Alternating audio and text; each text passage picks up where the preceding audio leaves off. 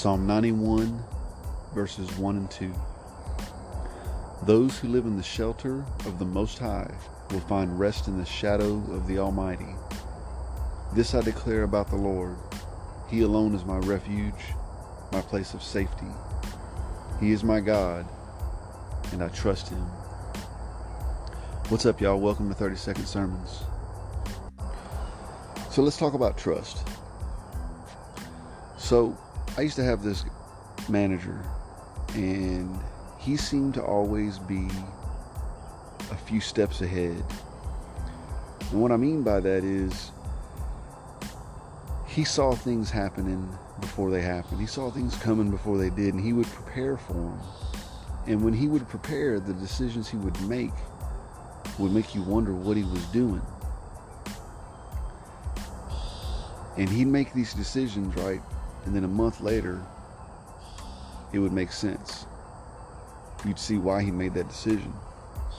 So, because of that,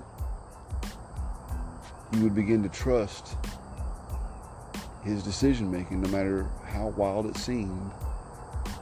You would begin to trust what he's doing because he's proven himself time and time again, right? Well, there's been times that he was wrong. You know, he's human. He doesn't have it all right. But God, on the other hand, God is like the master chess player. He is always several steps ahead, and he's never wrong.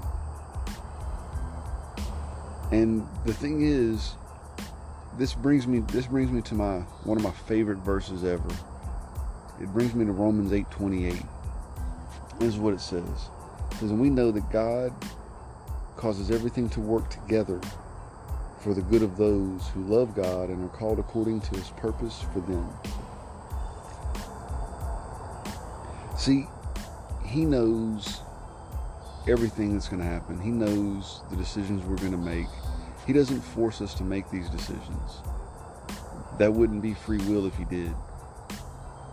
But He's prepared for the decisions that we make. He knows what to do, and He knows how to set us up for success. Sometimes we have things going on in life and we don't understand it. I'm sure right now you may have something going on in your life and you don't understand why it's happening. It's usually not good things when we don't understand what's going on. But here's the deal. He's always preparing an opportunity for us. And whatever we're going through is going to become part of our testimony. I went through a pretty